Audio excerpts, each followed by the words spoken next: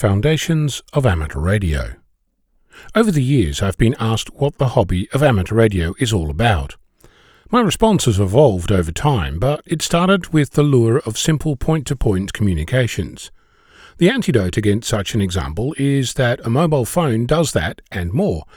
Of course, if you're already in the hobby, you know that there is a massive difference between the two, but if you're an onlooker, that is not nearly as obvious. There are other problems with an answer like that. It doesn't cover the spirit of the hobby, the intent, the reach, or any of the other aspects of our pursuits that keep us all coming back for more. I was asked recently to provide a credit to a fellow amateur for providing inspiration for an episode. Since then, I've reflected long and hard about the nature of inspiration and what causes me to contribute and participate. The reality is that my inspiration comes from all manner of nooks and crannies. From articles I read, videos I watch, discussions I have, activities I participate in, builds I make, and emails I exchange. Not to mention friendships, random comments, shower thoughts, and flights of fancy. My understanding of our community of this hobby continues to evolve as I participate and contribute. I think that underlying all of this is the expansion of my mind. My interests, my exposure to new things is what makes amateur radio such a massively interesting activity. When I started, I had no inkling that between learning how to solder and what a Fourier transform is, lies this immense field of individual and community activity.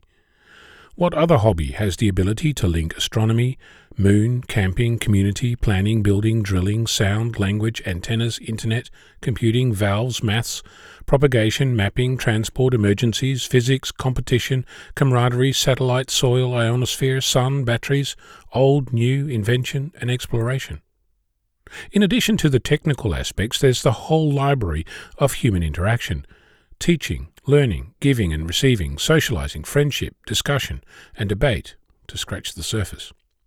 In amateur terms, I'm still a babe in the woods, and the more I learn, the more I realize that this is likely to continue for the rest of my life. For me, amateur radio is the binding force between interests. It's about wonder, curiosity, and inspiration. It's about trying and failing, about testing and learning, about thinking and doing. The magic, for me, is that you can do this at any level. As a 10-year-old with a freshly minted license, or as a 90-year-old with a twinkle in your eye. You can approach this as a scientist or as an educator, as a submariner or an accountant, as a truck driver or a boilermaker, from young to old and anywhere at all. Amateur radio is just plain interesting. As for giving credit, I'd like to credit you for your contribution, for your participation, and for your excitement. Keep up the wonder and continue to make this community your own. In the end, amateur radio means different things to different people. What does amateur radio mean to you? I'm Onno, Victor Kilo 6, Foxtrot Lima Alpha Bravo.